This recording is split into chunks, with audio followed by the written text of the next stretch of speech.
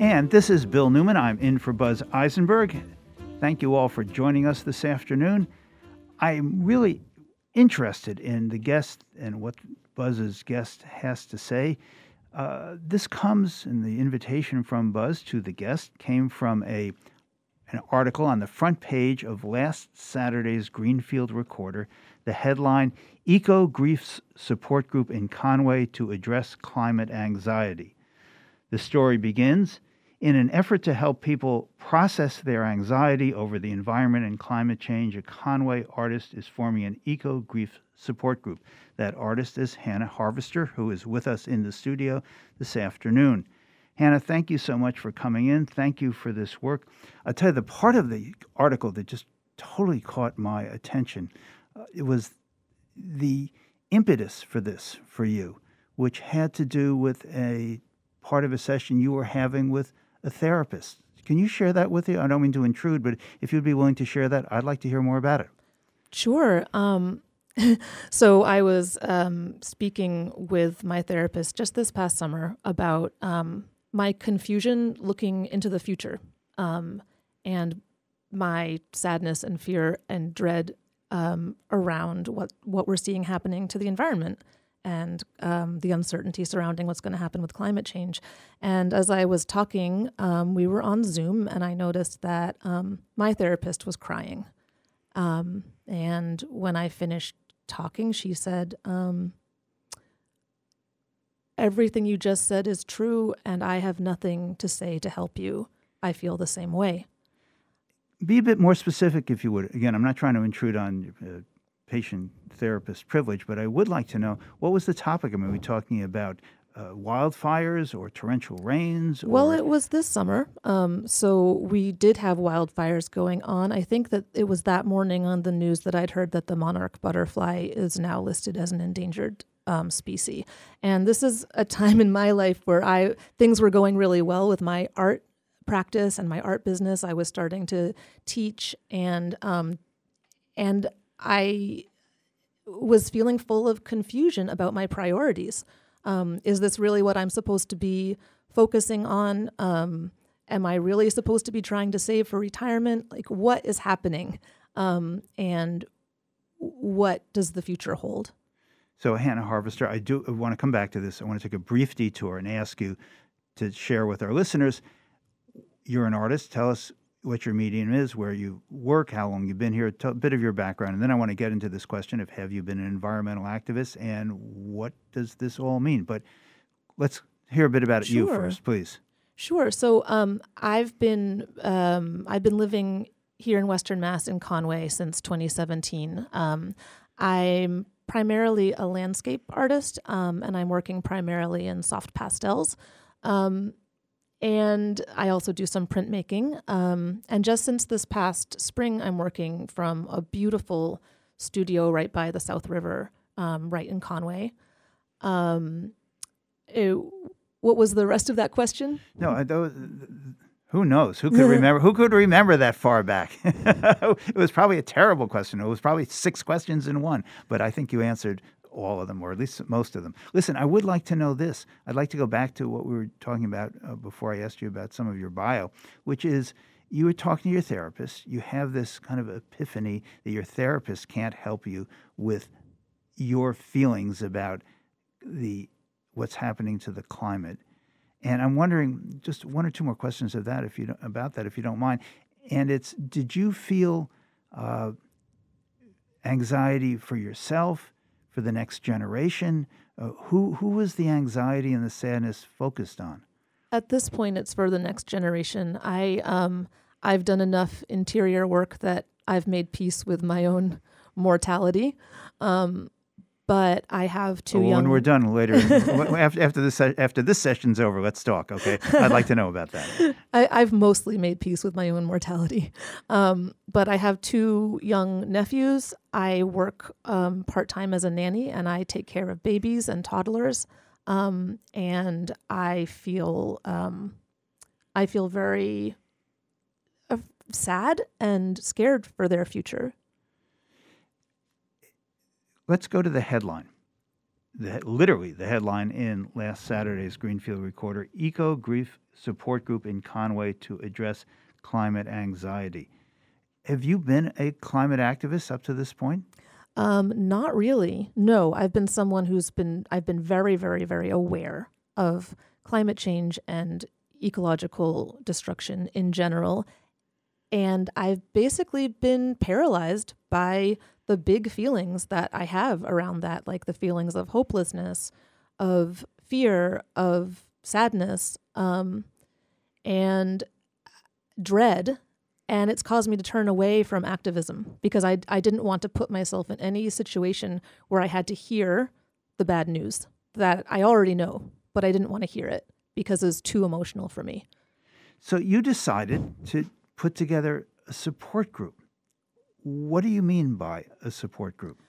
I mean a place where people have permission to talk about these really difficult emotions with other people who understand those emotions. I think that it can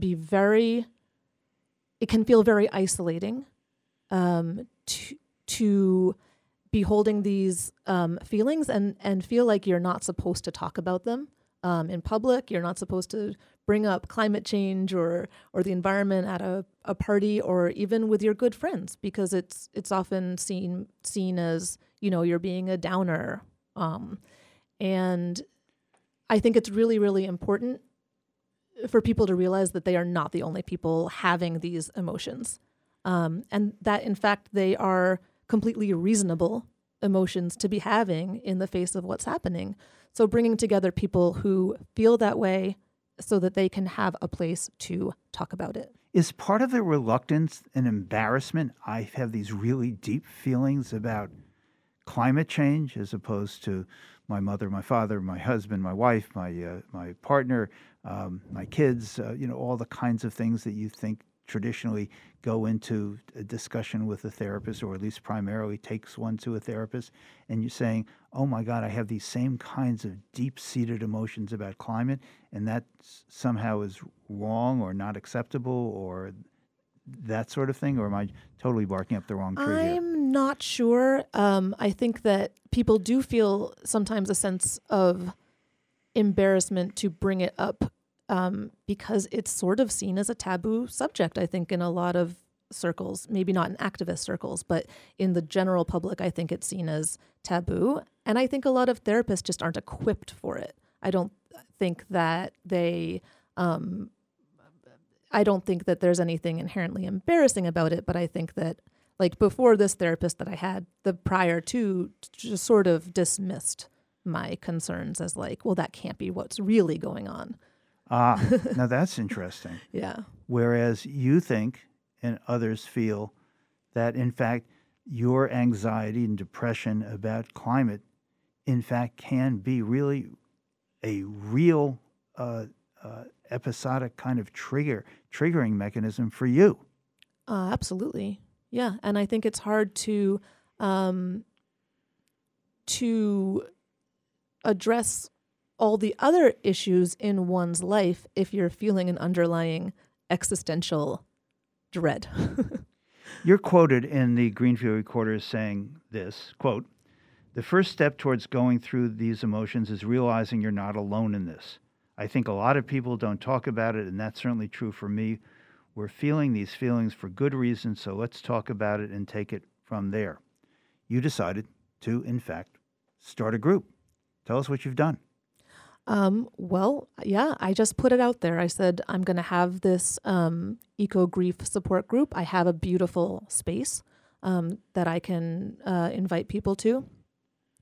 And in the meantime, I've been doing a lot of my own reading and learning about these subjects and feel like I'm in a place where I can hold that space. I have worked through my emotions and I'm at least able to face them and talk about them, which I was not before.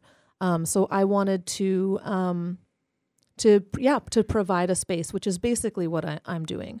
So we had our first meeting just this past Monday, and had a great group of 7 people, including me, from all over Western Mass. I feel a little awkward, like I'm intruding, but tell me if I am and we'll move along. But I would like to know this, Hannah Harvester. You start this group. Did people share their feelings? Did you learn something about other people's perceptions regarding climate change that are different from yours? Tell us, if you would, or what you can, or what you're willing to, about what happened in this group, the first meeting. Well, people definitely shared their feelings. And I think I mostly heard myself reflected in what different people said.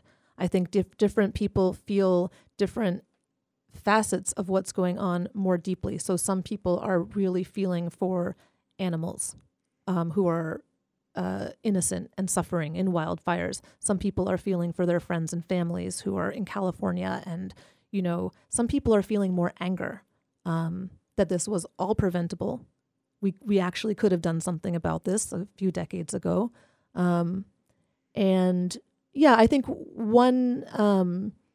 but I think people share a whole panoply of emotions, and they're just feeling,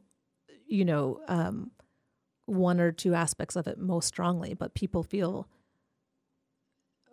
just profound sorrow, anger, some feelings of shame, and like I'm contributing to this and I can't do anything about it. A terrible sense of hopelessness and fear for future generations. We are speaking with Hannah Harvester. She is the founder of the Eco Support Group, the Eco Grief Support Group in Conway. We're going to take a quick break.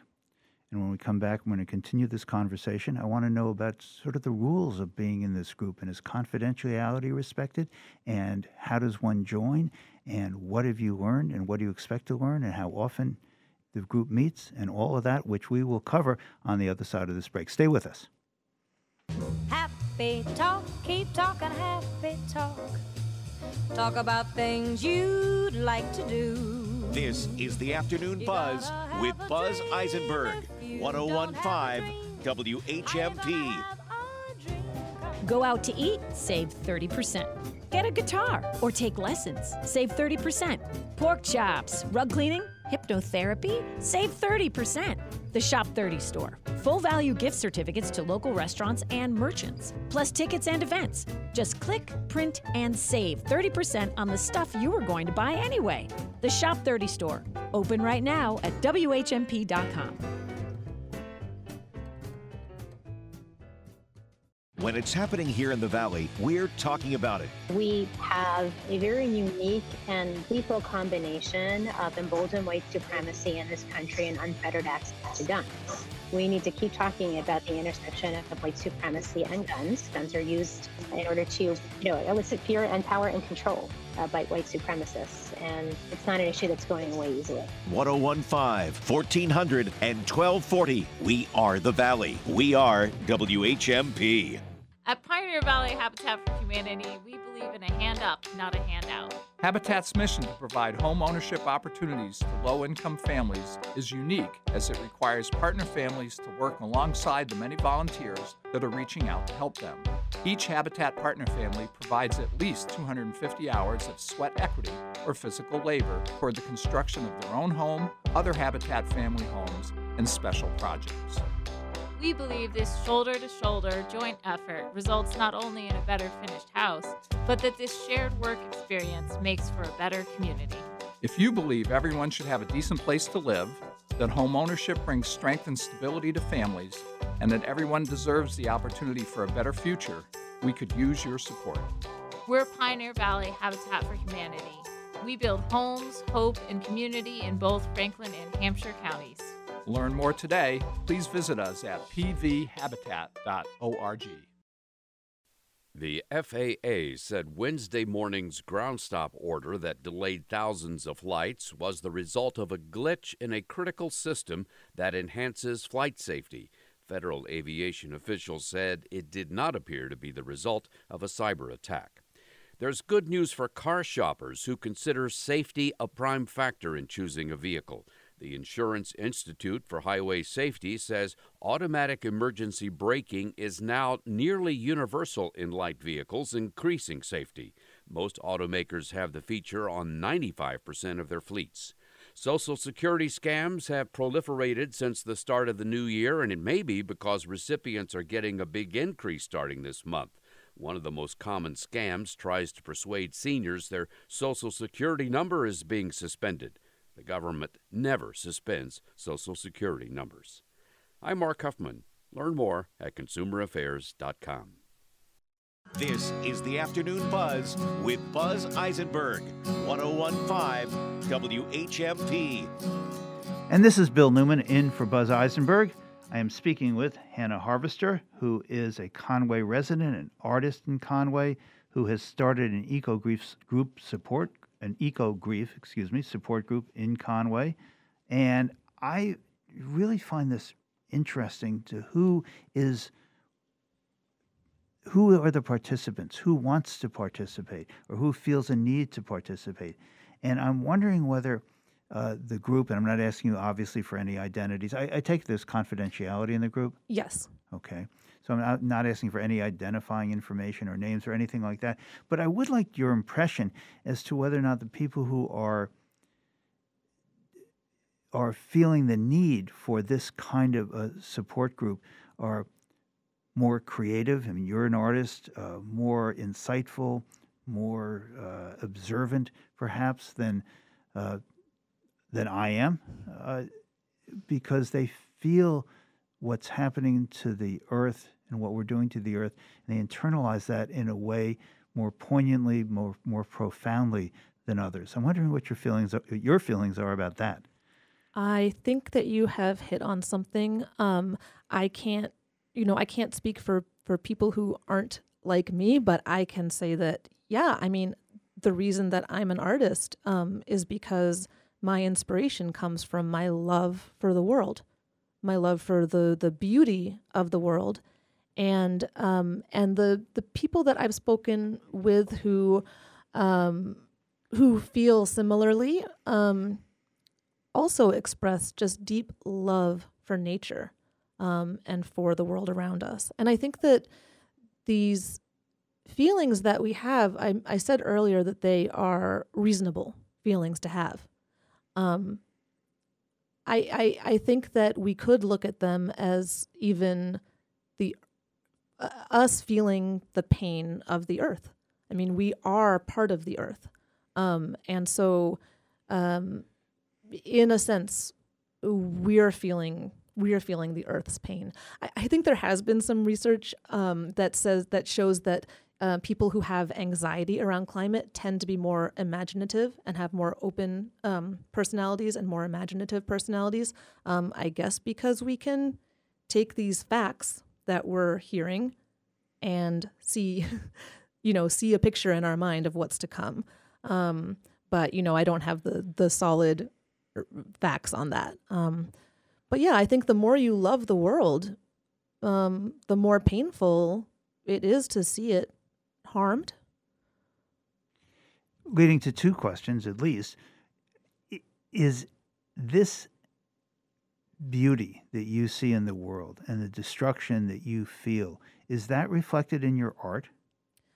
I paint beautiful landscapes that I see that move me with their beauty. And in a way, it's a very traditional approach. So I'm not painting like clear-cut forests or something like that. I'm painting very local landscapes that just move me with their beauty. And in a way, I think it's a way for me. I paint outdoors. I paint on plein air. So it's sort of for me, a meditation, or like even a communion with that piece of land that I'm painting, and a way for me to honor that beauty. I don't know that it's doing anything to help anybody or help the world, but it helps me. It helps me to really feel that beauty and celebrate it. And I think that's what nourishes me to be able to do some of the more difficult emotional work. And you sell your art out of your studio or in other studios? From my studio and online. I occasionally have shows, but right now it's available on my website, hannahharvester.com.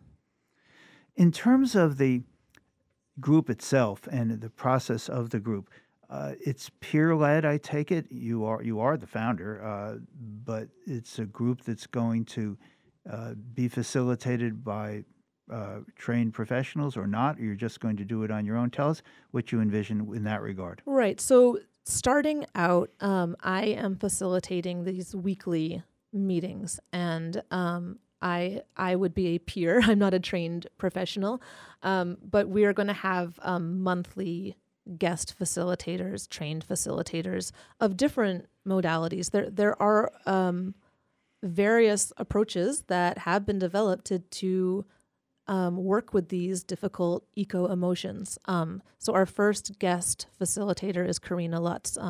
She's going to be giving a workshop on Saturday, January 28th, in a practice called the work that reconnects, which is a particular approach to honoring our pain for the world and then going from there to seeing new possibilities for how to engage. It seems to me, and just tell me if I'm just off base on this, that there's actually a very traditional kind of therapeutic aspect to this, which is I can see young people saying, I am furious at older people, including but not limited to my parents. Look at this mess you've made. And that sort of thing. And I'm wondering if that is part of your thinking about how this group will proceed. In a certain way, most of the people who came were of the older generations, although there was one other. I'm sort of in between, and there was another sort of younger person. But in the sense that I'm trying to help people process these emotions so that they can turn back to activism if they've burned out, or turn to activism if they've been too paralyzed to take action, and so that we can all take some action on behalf of these younger generations who need us to act. They have to go to school. I mean, they're doing this activism, but they don't have all the time and resources. We need to be supporting them. So yeah, I don't have a lot of young people there. I think they're in their own groups, and they're really involved in activism.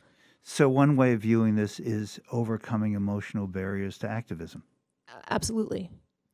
Would you be kind enough to tell us, Hannah, how people can get in touch with you, how they can become part of this group?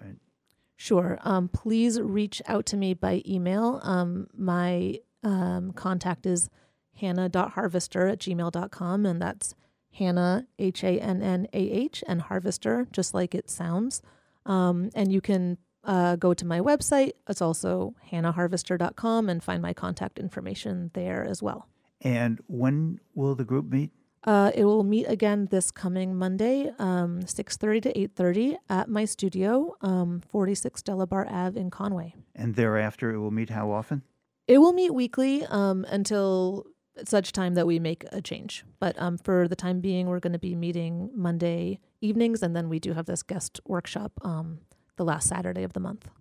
And sometimes what seems self-evident here in the studio goes by really quickly on the other end. Would you give the address where people can reach you again, please? The email? Yes. Yep, it's hannah.harvester@gmail.com. And in our last 30 seconds, would you like to share a final thought with where you think this is going and how you feel about what you've started? I feel like I'm at the beginning of a journey that I don't know where it's heading exactly. Like I'm seeing one step ahead, and only one step ahead. But I just felt called to do this, so I do trust that it's going somewhere that's going to help. We leave it there. Hannah Harvester, thank you so very much for your time, your effort, your expertise, and your insights. We really appreciate your being with us today. Yeah, thank you for inviting me. This is the Afternoon Buzz with Buzz Eisenberg, 101.5 WHMP. It would be so nice to come home to. For WHMP News, I'm Jess Tyler. The Amherst Business Improvement District, along with the town of Amherst, are accepting applications from new businesses to receive assistance in opening. Businesses can apply for one of two grants. The business grant will award $10,000 to selected businesses in the town to help open.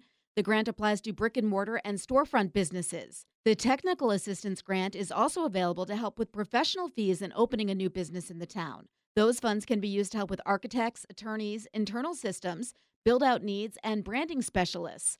New and upcoming businesses can send in their applications to Amherst Bid from now through February 15th.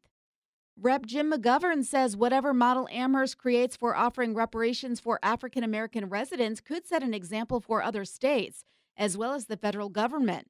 McGovern spoke at a virtual African Heritage Reparation Assembly listening session Wednesday night and said the work being done in Amherst could spur on a federal bill he is co-sponsoring that would form a commission to study and develop reparation proposals for African Americans. And over 24 arts organizations have been awarded grants from the Northampton Arts Council. The 32 grants, totaling over $27,000, were allocated to the city by the Massachusetts Cultural Council's Local Cultural Council program. The funding will be used to support art projects and programming in Northampton. The Northampton Arts Council received 91 applications for over $151,000 in requested funding. Hi, I'm Nick Oresco. Temperatures dropping into the 40s and 30s this afternoon with mostly cloudy skies and windy conditions. Mostly cloudy tonight with lows in the mid to upper 20s. The weekend looks dry with temperatures in the 30s. I'm Nick Oresco on 101.5 WHMP. For WHMP News, I'm Jess Tyler. Hey, it's Jason with the Weather Channel and SnowCountry.com. And one of the best savings rates in America is another reason banking with Capital One is the easiest decision. What's in your wallet? Terms apply. See CapitalOne.com/bank. Capital One N.A. Member FDIC. Another good long snowmaking session lasting 5 days and nights sets us up nicely for the 3-day holiday ski weekend with a good selection of well-covered slopes. After some showers early, the weekend looks dry and we're ready for 3 nice days to get outside and hit the slopes. Berkshire East checking in with half of their trails open for the weekend. They've got action till 9 p.m. on Friday and Saturday nights. Jiminy Peak skis till 10 every night of the week. 10 miles of downhill terrain there. Catamount skiing about a quarter of their runs and counting, adding more for this weekend. Ski Sundown over a dozen. That's about 90% of their trails. They've got skiing till 10 every night. This report brought to you by Smuggler's Notch, Vermont, where family fun's guaranteed. Visit smugs.com.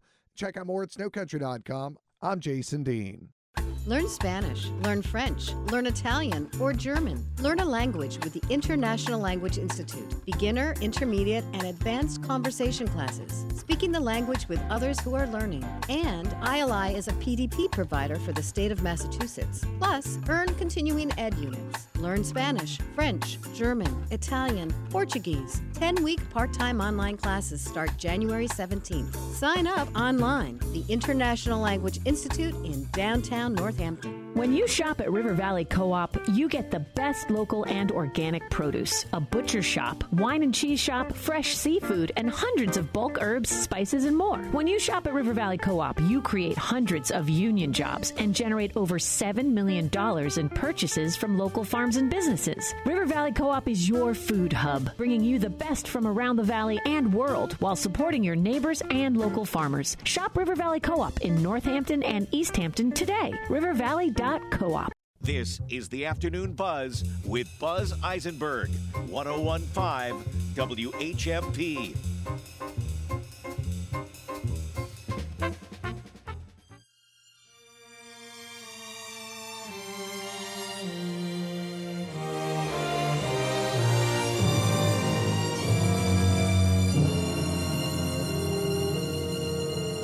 I was born by the river in a little tent. Oh, and just like the river, I've been running ever since. It's been a long time coming, but I know a change gonna come. Oh, yes, it will. This segment is with one of Buzz's, I know, favorite guests, Duke Goldman. The title is Fair Play. Duke Goldman, thank you so much for being back with us today. I'd appreciate it if you would share with our listeners what you and I were talking about before we came on, which was the phenomenon, I think that's the word I want, that is and was Serena Williams. So bring our listeners in on that conversation, if you would, please. Sure. Well, in the last Fair Play at the end of the year, I was talking a lot about women's sports and had mentioned Serena Williams because she retired this past year, or at least stepped away from the game. There's some mention in articles about how she may at some point come back. But she is clearly the GOAT. You know, the phrase people often use as they say it about Tom Brady, the GOAT of football, the greatest quarterback of all time. Well, Serena Williams is the greatest female tennis player of all time. I mean, maybe Martina Navratilova could give her a run for her money, but I still think Serena is just the best. And what she had to overcome was tremendous. I recommend to people, if they haven't seen it, the movie King Richard, which was directed by a gentleman named Reynaldo Green, who was a person of my acquaintance. I got to meet Reynaldo and work with him on a pitch for a series, potential series on Negro baseball leagues, which did not come to fruition. But Ray had directed the movie about Serena and Venus, her sisters, our origins and development as tennis greats, and the battles they had to fight and overcome, and all of the racism they faced. And we all know that Serena has had a lot of body shaming she's faced, and yet she stood up for herself as she forged an incredibly phenomenal and outstanding career. Not only that she played till she was almost 41 years old, she played her first Open tennis match in 1995, before Naomi Osaka or Ashley Barty were even born. She beat Maria Sharapova, a great tennis player in her own right, 19 straight times. She had a 128-mile-per-hour serve, which is faster than some of the male greats. She had a total game, and she just displayed amazing courage and performance and presence in her life. And she lived it openly and unashamedly, speaking up for herself and dealing with lots of flack throughout her career. So her sister Venus, older than her, is still playing tennis. The two of them have just been astonishing in what they've accomplished. And they both speak to the place that I believe women's sports is meant to occupy as we move forward in the 21st century, to bring women's sports to the attention that it deserves. So, Duke Goldman, you're a sports historian. You're an expert on the Negro Leagues in baseball. You have written a lot about equity and injustices in sport, and particularly professional sports.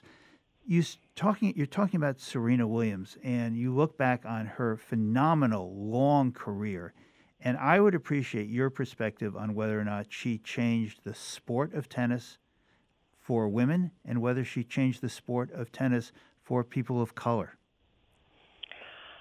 I think she did both. I think she, spoke to the notion that women's sports were equally compelling as men's sports. I think she was just so amazing to watch. She performed at such a high level. I think there's this sometimes explicit, but if not explicit, certainly implicit notion that the women are good, but, the men are so much better. When you watch Serena play, you didn't have that impression. You had the impression that she could take on all comers. And I also think her image as a black woman athlete was even more important. I read an article recently that a noted commentator on social justice, a former NBA player whose name escapes me at the moment, he talked about how his young daughters watching Serena were just captivated and how much Serena made an impression on them as young black women that they could go forward and do whatever they wanted to do in the world. And in this nation where we are still fighting daily the battles of racism and gender inequality, that Serena in herself, along with Venus, could present and represent to this country what women and people of color can do when they are given the opportunity to shine, that they could break barriers and prove themselves worthy, and that they did, and they are. I think it was magnetic, and I think their presence was dynamic. Did she change the game to the extent that women's tennis is now on a par, both financially and in terms of public interest, with men's tennis, or not? Well, that's a harder question. I mean, I think there's been eras where the women's game had more attention. From my perspective, a lot of interest in tennis is personality bound and how the stars at the particular time. So when Chris Evert, Billie Jean King, and Martina Navratilova were dominant, they got a lot of attention. And Martina in particular played more of a power game. And then maybe for periods of time, some of the stars later, the Steffi Grafs, for instance, were not as powerful. Serena brought back the power game, particularly. She showed herself able to perform a nonstop onslaught of tennis. And I think that brought some transformation in the game. Now, some of the battles, Billie Jean King was very involved in fighting for equality of pay, so it started a long time ago. I'm not as familiar with how much she was invested in that. I think she certainly contributed to the belief that the women's game was worthy and equal, but I think some of this we'll see as the time goes on, and it will also matter who the women are who take her place in the spotlight. Tennis is still a pretty white sport, isn't it? Yes, absolutely. There are. Naomi Osaka is part Japanese and part black, I believe. There are some women of color, Coco Gauss, but tennis is still, and this is part of what the King Richard movie shows, what a battle it was to get attention for these two young prodigies. For their Venus and Serena's father, Richard, was certainly an unorthodox person, and he got a lot of doors slammed in his face, and he was persistent and said, I may not have the money, but I have the daughters with talent. And he took an unorthodox approach. He didn't enter his daughters into amateur tournaments, and he found people that would work with them, and they became sensations almost overnight, both of them. So how did they break in? Remind us. Well, they spent their time behind the scenes practicing. And at age 15 or so, or 16, even at that early age, it might sound like you think that's when they would begin. No, the amateur tournament started at 13 or so. They then, along with their coach, decided, yes, she's ready, Serena in particular, but also Venus, and debuted them at a bit of a later stage and got them rather quickly into the professional ranks. And they just started to win tournaments. Serena won her first major, I believe, when she was 16 or 17 years old. Venus might have been a little bit older, but they were both teenage Grand Slam tournament winners. So they moved to the forefront very quickly. We're going to need to take a break in just a couple minutes. I'd like to know your reflections on this extraordinary career. You're a sports historian. I think you look at a phenomenon like Serena Williams a bit differently than those of us who are more casual observers of the game and more casual readers of the sports pages. What's your personal view? I found her to be a captivating personality on the court. She was the person that you were riveted when you watched her because she had it all.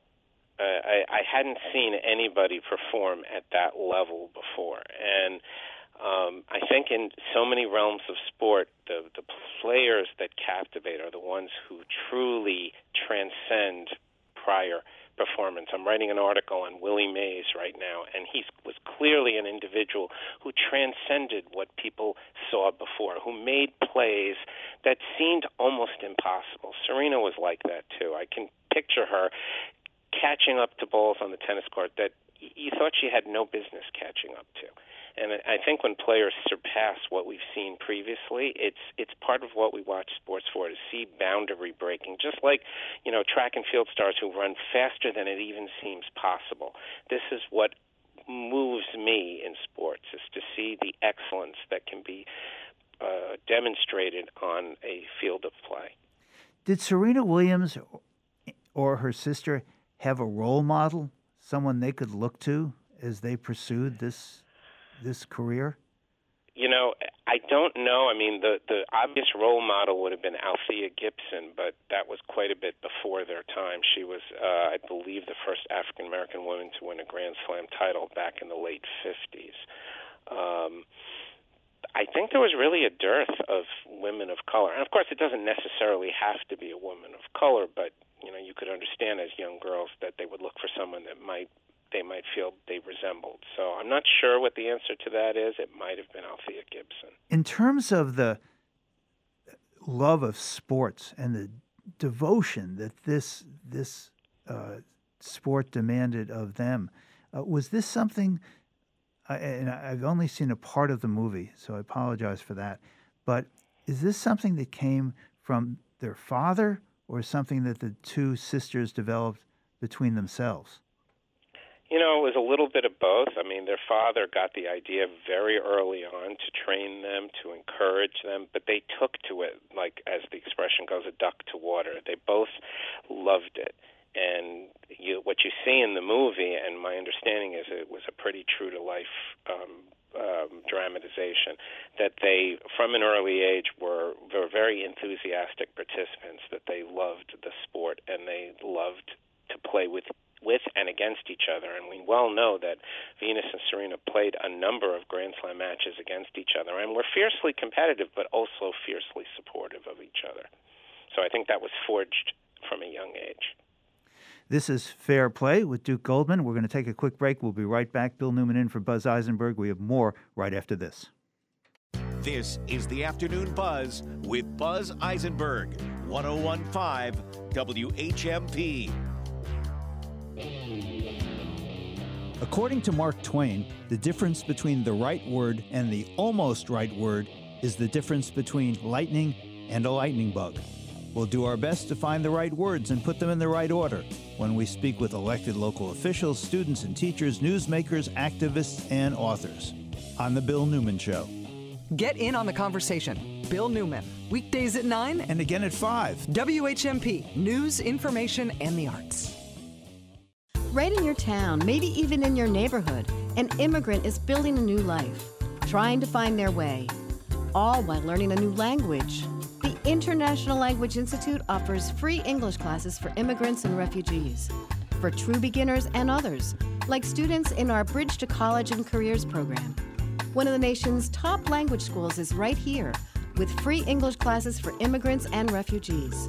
The International Language Institute in downtown Northampton. Come on over to the Co-op, the Greenfield Cooperative Bank. Hi, I'm Jay Sealer, Vice President Commercial Lending at Greenfield Cooperative Bank and its Northampton Co-op Bank Division. Our team of commercial lenders are here to help you and your business grow this year. I'm Maura Guzik, Vice President Commercial Lending. We're a small business administration preferred lender, and all of our lenders at the co-op have individual lending authority, which means fast local decisions so you can get back to business. I'm Adam Baker, Vice President Commercial Lending. Are you ready to chat with one of our experienced local lenders? Visit bestlocalbank.com or meet with us in person at any of our Franklin or Hampshire County locations. Or if it's more convenient, we'll even meet you at your business. So come on over to the co-op and see me, Jay Sealer. Or me, Maura Guzik. Or me, Adam Baker. Greenfield Cooperative Bank is an equal housing lender, member FDIC, member DIF. You can count on your friends at the Co-op. For some kids, home isn't a safe place, and in these times, access to trusted adults like teachers and counselors is limited. I'm Kara McElhone, Executive Director of the Children's Advocacy Center of Hampshire County. Our mission is to prevent and end child abuse in our community by providing safety, healing, and justice. The Children's Advocacy Center is open and providing resources to children and caregivers throughout Hampshire County. Please visit us online at cachampshire.org or call 413-570-5989. Want to support the kind of talk you hear on the Afternoon Buzz? Want to hear your business's message here on WHMP? Email us your message at WHMP.com. We'll help you craft a marketing message that'll reach listeners of your favorite WHMP show. And you'll be supporting the local news, Valley Talk, and progressive voices you hear right here on WHMP. Let us know about your message. Email us your message at WHMP.com and add your message to our mission. And hear your message right here on WHMP. Your message at WHMP.com. This is the Afternoon Buzz with Buzz Eisenberg, 1015 WHMP. This is Bill Newman and Buzz Eisenberg. We are speaking with Duke Goldman. This is his segment, Fair Play. We were talking earlier today, Duke, about Brittany Griner, and I'm wondering if you would give us your thoughts where that amazing, sad, difficult story now rests. Well, you know, the story is not completely over, certainly as far as people being detained in the Soviet Union. And I mentioned on the last Fair Play segment that Brittany Griner, to her and her wife's credit, both, her wife is a lawyer and has now said that she wants to dedicate herself to doing work to help people who are detained unfairly in foreign countries. So they spoke out specifically about Paul Whelan and trying to bring him back. He was not brought back with Brittany, not an athlete. But the other thing is that Brittany plans to play again, and you know, I think she's going to inject an excitement into the game, re-inject it into the game. But we're talking about a sport that has been growing. The WNBA had its highest ratings in 15 years this year.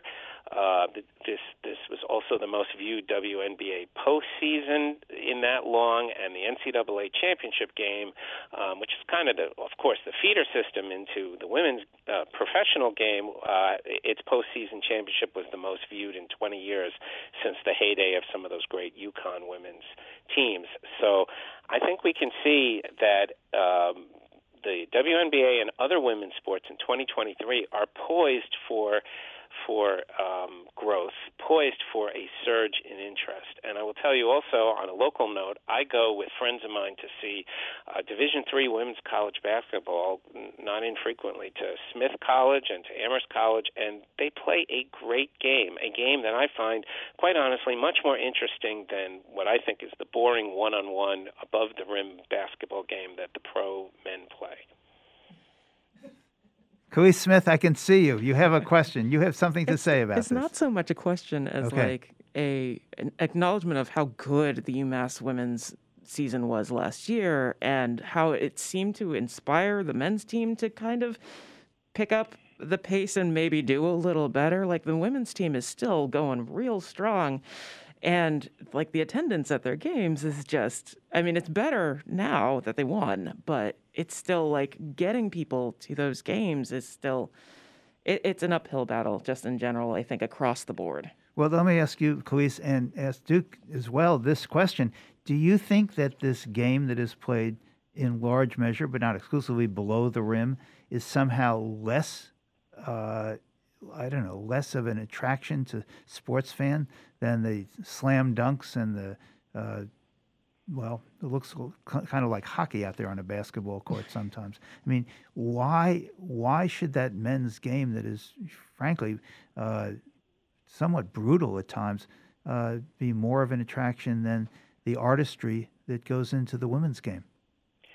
Well, you use the word brutal, and that goes to one of my favorite views of the current sporting world in America, at least. Americans like slam bang action and brutality. Notice why football is so popular. I don't think they appreciate the artistry and teamwork as much as they should. And I grew up with a basketball game in the NBA in the early 1970s, the great Knick teams, where they didn't have superstars. They had players who played well together, team offense and team defense. And that's what the women do. I've seen women's college softball games at UMass when I used to teach there, where I was amazed at just how beautifully they played, how coordinated they were, how great they were at fielding, how great they were at executing. And I think a lot of Americans just don't appreciate those things. I grew up with Bob Cousy, as a hero, as a sports phenom. And he didn't play above the rim. He was just amazing with his ball handling and his dribbling and his shooting. What happened to the appreciation for athletes, for basketball players like him? I don't have an answer for that. I for one, didn't find Michael Jordan very enjoyable to watch. I thought he was routinely spectacular, and he turned the game into, one-on-oneing, which I don't find interesting. Yeah, one player beating another. Hot dogging is what my family would call it. Actually, one of the first couple of seasons when Rondo was playing for the Celtics is one of the first seasons where I started watching basketball again, because people rallying around him, I know I'm going to get a lot of flack for this, but watching him in those particular seasons where he was playing for Boston, you got to see that team play as a team. And there was something really reinvigorating about the way that he played that brought everybody kind of back to the court as a unit instead of as individuals trying to show off and showboat. I'm wondering, the question to both of you, whether or not, returning now to the question of Brittany Griner being released from Russia, she is a WNBA star. There is another person still held in Russia, Mark Fogel, who had 14 grams of marijuana, medical marijuana, who got 14 years and is still there. And I'm wondering what it says that it's possible to have this great public outpouring of free the star, the sports star, Brittany Griner, whereas not so much for a person who is just not well known. What are your thoughts about that? Well, on the one hand, I hear what you're saying, and, the fact is that so many of us get caught up in celebrity. On the other hand, there was a lot of flack about releasing Brittany, not releasing her with Paul Whelan. Some people saying Brittany was not patriotic, and why are we paying attention to her? So I kind of think it goes both ways, but we should pay attention to everybody who's detained. And like I said, I think it's great that Brittany's wife is planning now to make that a cause of hers in her legal practice. Right. I mean, I think the government got the best deal it could under the circumstances, and it didn't involve releasing anyone else at that time, which is really sad, but no one said the Russians were even-handed, easy negotiators. I mean, that's just not true. And Brittany was also, as a woman of color and an openly gay woman, in perhaps more peril for those qualities in the Russian detention system. I mean, we can't know for sure, but I think that was a scary aspect to it. And I don't think anybody wants to see anybody spend years in the Russian gulags. That's for sure. We're going to leave it there. This has been Fair Play with Duke Goldman. Kaliis Smith, thank you so much. You've been wonderful to work with. Thanks for running the board and for being part of our conversation. We thank all of our listeners for being with us today. This is Bill Newman in for Buzz Eisenberg. Buzz will be back next week, of course. Have a great weekend, everyone. I was born by the river in a little tent. Happy talk, keep talking happy talk. Talk about things you'd like to do. This is the Afternoon Buzz with Buzz Eisenberg, 101.5 WHMP. Skates cutting the ice and sticks pounding boards. The slap of the puck and a ping off the post. The chirp of the whistle and the blaring of the horn. Hockey is here. Tune in for all the sounds of the season right here on the UMass Sports Network. 101.5, 1400 and 1240 WHMP. Live and local news and talk for Northampton and the Valley since 1950. WHMP Northampton. WHMQ Greenfield. A Northampton Radio Group station.